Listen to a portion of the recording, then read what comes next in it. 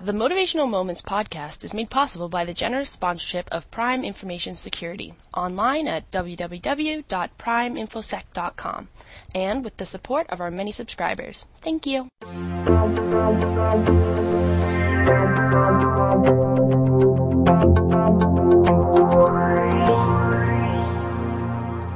Hello everyone, this is Linda Ockrell-Jenner with another Motivational Moments podcast.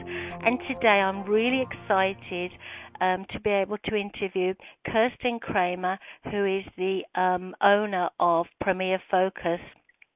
Hi, Kirsten. Good morning. Hi, how are you today? I'm good. How are you, Linda? I'm very excited that we can interview you, and thank you again for taking this time. I know you're having a busy week. So, Kirsten, would you like to tell our listeners exactly who you are and what you offer at your business? Sure. Well, I'm actually a German lady. I grew up in Germany, close to the Frankfurt area.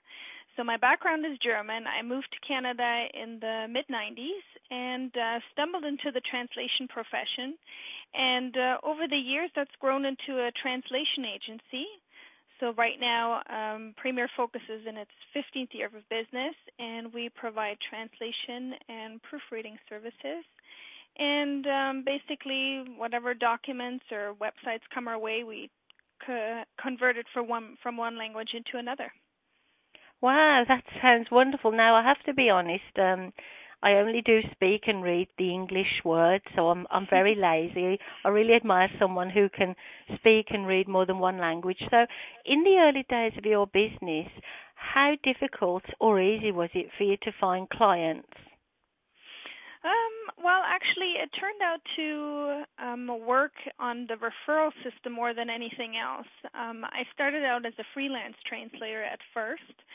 So I was translating myself from English into German and vice versa.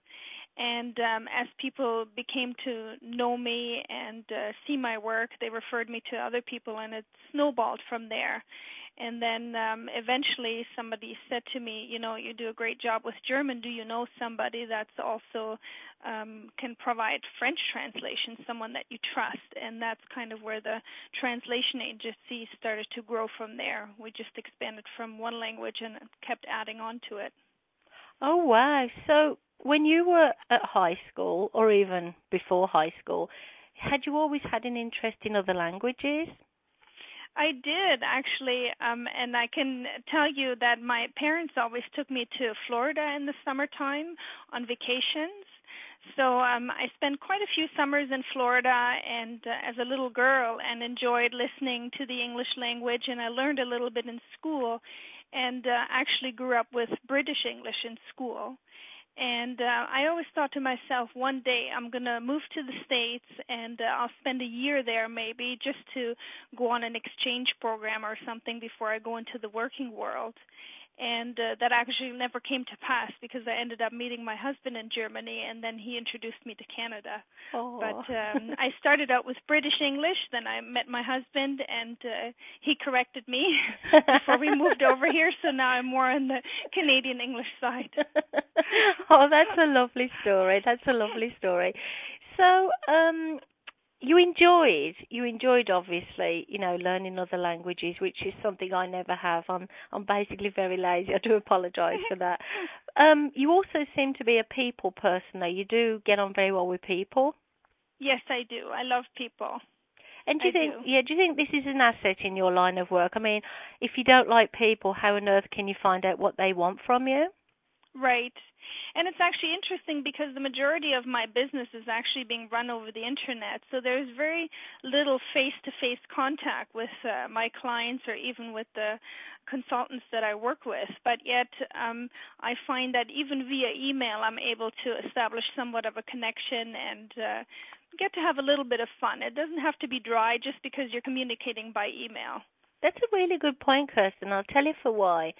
I often offer seminars on communication, effective communication, and sometimes emails, text messages, social media, information, conversation we have. Sometimes the message we want to convey can be distorted or felt by the other person that we're not conveying a friendly message. How do you manage to overcome that so that your message is always effectively communicated? Probably proofreading. I proofread everything I send at least twice. I find that a lot of people don't take great care in how they word their message. They don't really realize that by wording it a certain way, it comes across differently than they originally intended to. So I guess I have a little bit of a better touch for proofreading my work because that's the business I'm into. But I really try to not only come across on a business level, but also a little bit on a personal level in order to establish a little bit of a better communication. That's very important. So when you say a lot of your clients are online, how did you connect with those clients in the first place? Are they all referrals, or did you do something extra to find those clients? A large part of the business is referrals, but then there's also the regular advertising we do. A lot of clients come to us through the Yellow Pages. Some come through the Chamber of Commerce, and some come through networking and meeting people locally here in town.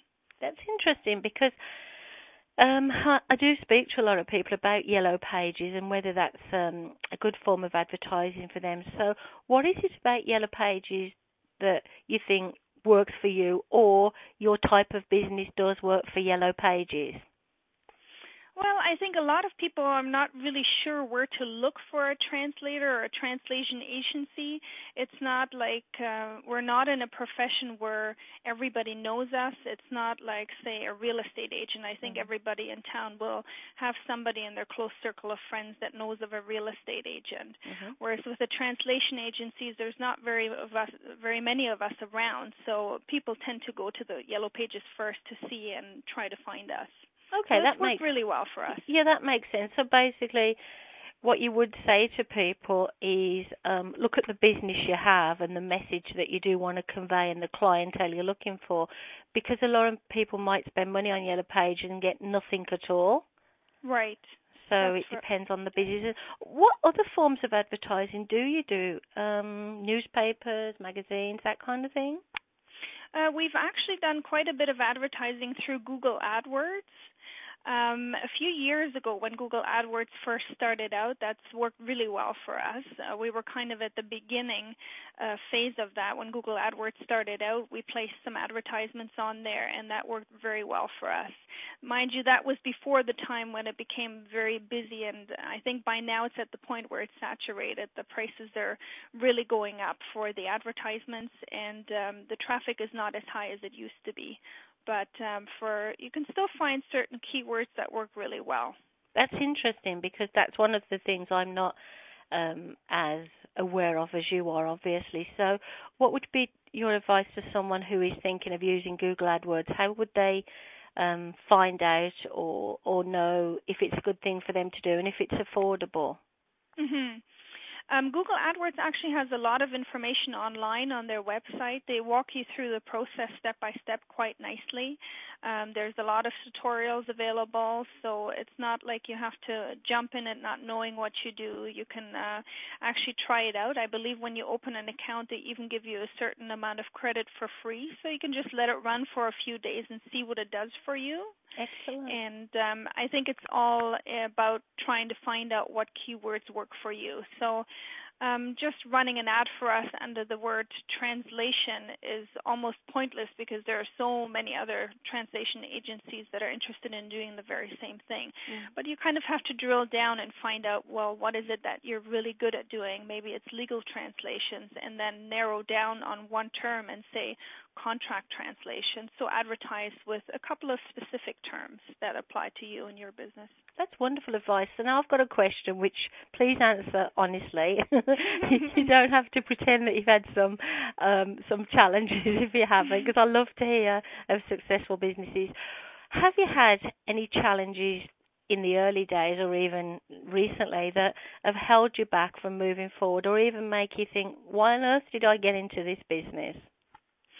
Well, I think as you grow over time and as your business grows over time, you come to a point where you have to learn to let go, learn to grow with the business, and be able to also let other people into the company to help and provide you with advice and let you take the next few steps to the next plateau that you're looking at. I think that's been a lesson for me, just to find out that there's only one of me, there's only so many hours in the day, and try as hard as I might, I will not be able to accomplish it all in one day. And I think especially as women, we'd like to do that. We'd like to be the perfect mother, the perfect wife, the perfect businesswoman, and you come to a point in your life where you realize, you know what, you just have to learn to also allow other people to come into your life and help you. It's okay to reach out and ask for advice and be able to say, okay, help me with this. Tell me how I can get to that next level. That's a really, really good thought. So is there a trust issue there, though? I mean, what kind of things did you have to let go personally in your business arena that may have caused trust issues? And if so, how did you get over that hurdle? Well, we're at that point in time right now, actually, where we're reviewing everything because we've been in business for 15 years. When we started out, obviously you're so busy with starting up the company and everything that you don't really have a lot of time to look at branding and marketing and your approach. And all of a sudden, there's all these clients that you need to take care of, and you get wrapped up in all the work that you do. And now we look back at that time and we realize, well, we've done well, but maybe it's time now to go back to the drawing board and see, okay, what have we done right? What can we improve on? So right now we're looking at our marketing again and trying to see what we can do better and see who we can bring into the picture. So it's a learning experience for us right now. So you have none of these issues with trust. I hear a lot of, especially smaller business owners, not the large corporations, but the smaller business owners. It's a trust issue. Who do we trust? How do we find someone we can trust? Mm-hmm. So you have none of those issues, which is good. It's not. I think it's not so much about trust for me, but it's also to make that personal connection. A lot of the business I do, I like to meet the people and then just see how do we flow together. Is there a connection? And then once you see, okay, he understands what I'm talking about and knows where I'm coming from, and is willing to listen, there's automatically that trust there. That's a wonderful way to explain it. So, you know, I'm an avid networker. I love to network face-to-face and online. And I believe you and I did meet online, or is my memory escaping me? Yes, we did. We met through Twitter, actually. Excellent. So, as you know, I'm an avid advocate of Twitter and all the social media platforms because they work for me. How do you think they work for you, Kirsten? Pardon me? Could you repeat that question? Yeah, no problem. I'm an advocate of Twitter and any other social media platform. They work well for me because of my personality and my business. Do you believe that they work for you in some way as well and you enjoy using those kinds of platforms? I do as well because, like I said before, I enjoy bringing a little bit of personality into the business, even though we're a service business and people expect a certain amount of professionalism and how should I say, perfectionism from us. I also like to show that, yes, there's people behind the scenes that work for you and that are interested in what you have to say and what you need. And I find Twitter or Facebook gives our company the opportunity to show who's behind the scenes and say, yes, we're all people as well, and we're here looking out for you, and we like to have a chat just as well as the next guy. So it's not just all about business, it's also about the personal connection. And Twitter and Facebook allows us to do that. Now, a lot of people ask me, I don't know whether you get asked the same question, what's in it for me? Why do I go on Twitter? How many referrals? How much work do I get out of it? And my answer is always, I get out of it what I put into it. Do you feel the same? You have to contribute an awful lot of time and effort before. It doesn't come instantaneous, I believe. Definitely. But I think that's the same for all advertising media. It was the same for Google AdWords. It's the same with the Yellow Pages. Everything needs to always be tweaked. I don't think there's one easy answer. So Just like with our Google AdWords, it took us a while to figure out what kind of keywords worked for us and for which countries and so on. You tweak that, and I think it'll be the same experience for us with Twitter and Facebook, just to see what are people interested in finding out about us, or what are people interested in reading about, and then what brings them to us to say, okay, I'm going to give them a call. Now, when you're at the Chamber networking or any other face-to-face networking event, do you find an awful lot of people, competitors, attending the same networking events as you? No, I wouldn't say that necessarily. So does that mean it's not a saturated market, or just in the region where you live, there's not a lot of people offering the same service? There's not a lot of people here in town actually that offer that service, and I think there's also maybe the other agencies are not as busy going out there and networking and putting a face to the company. Maybe that's what it is. That's really good thought. So, as a tip, some tips to offer to other small business owners who may or may not be in the same area of you, but we can always share tips even if we're in the same business. Sure. What 3 tips would you offer to anyone out there who just entering the world of small business? What are the 3 most important tips that you would like to offer to us today? Definitely, for sure. Never give up. Follow your dreams.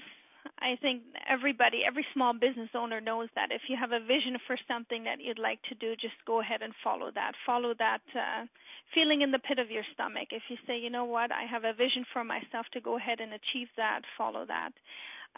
Secondly, research has been very important to us. So research at the library, or talking to other people that are in the same industry, or the internet actually is a fabulous research tool. So we've accomplished a lot just by researching, seeing what other people do, what works for them. And lastly, I would say that the personal connections in the business for us have been great too, just to meet other people. Even though like I said, we do a lot of business over the internet, it's nice once in a while to get together with the people that you work with and just establish that personal connection and bring that trust into the relationship. Those are wonderful tips. Thank you so much. So where do you see yourself heading in the next, say, 5 years? Obviously, you've had lots of goals and you've achieved those goals, and that's wonderful. So where do you see yourself in the next 5 years?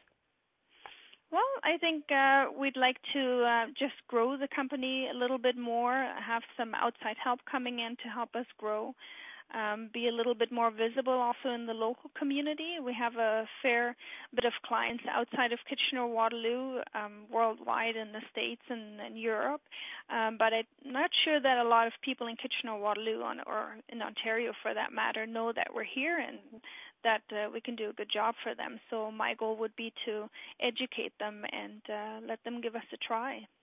That's really fantastic. So I know that you're married, Kirsten. I know you have children. So how do you manage to balance your time between work and family life? Is it a hard balancing act? Of course, it's always a balancing act. I think that's also the reason why we ended up getting into business for ourselves, is to be able to shape our workday the way we wanted to. And it's worked for us so far, but I think it's a balancing act day in and day out. But just like I heard somebody else on your podcast say, it's nice to have that option to say, well, I am self-employed. I can set my own schedule, and today I choose to watch the soccer game, or this afternoon I choose to take out my kids to go mini golfing. So I think it's a balancing act day to day, but it works. It does work. It definitely has its benefits when you're in business for yourself. That's wonderful, because I know a lot of people, including myself, find it a constant struggle, because the busier you get, the more successful you get. It's really hard to say no, but you and I realise that our health and our family come first, and to me, success is not about how much money I earn. It's about, being healthy, happy, and with my family and friends. And you're very passionate about your business also. And I think you have to also schedule that free time in for yourself. That's something else I've learned. Even if I need to schedule something in advance, 1 month in advance, well, that's fine. But then I know, well, that time will be there for me and my family. Yeah, that's fantastic advice. So, Kirsten, if you'd like to give us some information about how our listeners can find you, like, first of all, I guess a website if you do want to offer a phone number, and any of the social media sites that you're active on if you want our listeners to connect with you there. Just reel off a list and we're ready for you. Sure. That sounds great. You can find us online. Our website is at premierfocus.com. We're also on LinkedIn. You can find me there under my own name, Kirsten Kramer. And I will spell that out because most people don't know how my name is spelled. It's Kerstin and Kramer with a K. And on Twitter, you can find us at Premier Focus. And otherwise, we're always available by phone. The phone number here is 519-883-8415. And we'd love to hear from any of the listeners. Oh, thank you so much, Kirsten, for your time today. I've met you a few times. You came along to one of the SBCN meetings as a guest, and you enjoyed it so much. Thank you for becoming a member. We really appreciate that. I find you a very passionate, bubbly, open person, and I think this is why you and I obviously get on very well, but I think also this is part of your secret of your success because of the kind of person you are, and I wish you all the luck in the world, and I look forward to seeing you again. Thank you for the opportunity. Well, I love offering people the chance to be interviewed on the podcast because we are worldwide, we are global, and you never know who might want your services. And if I can help people, including you, by offering the chance to interview you, I think it's a wonderful way to help. Have a wonderful day. Have you got anything planned for this weekend? I know it's going to be a rainy weekend. Right. Well, we actually have friends in town that have moved to Hong Kong recently, so we're going to be spending some time with them. So that'll be fun. And I always enjoy hearing about other cultures just because of the business that I'm in. So I look forward to hearing from them. They've traveled all over the world by now, so that'll be nice. Well, you have a lovely weekend, Kirsten, and we will be in touch soon. And bye for now. Thank you. Bye-bye.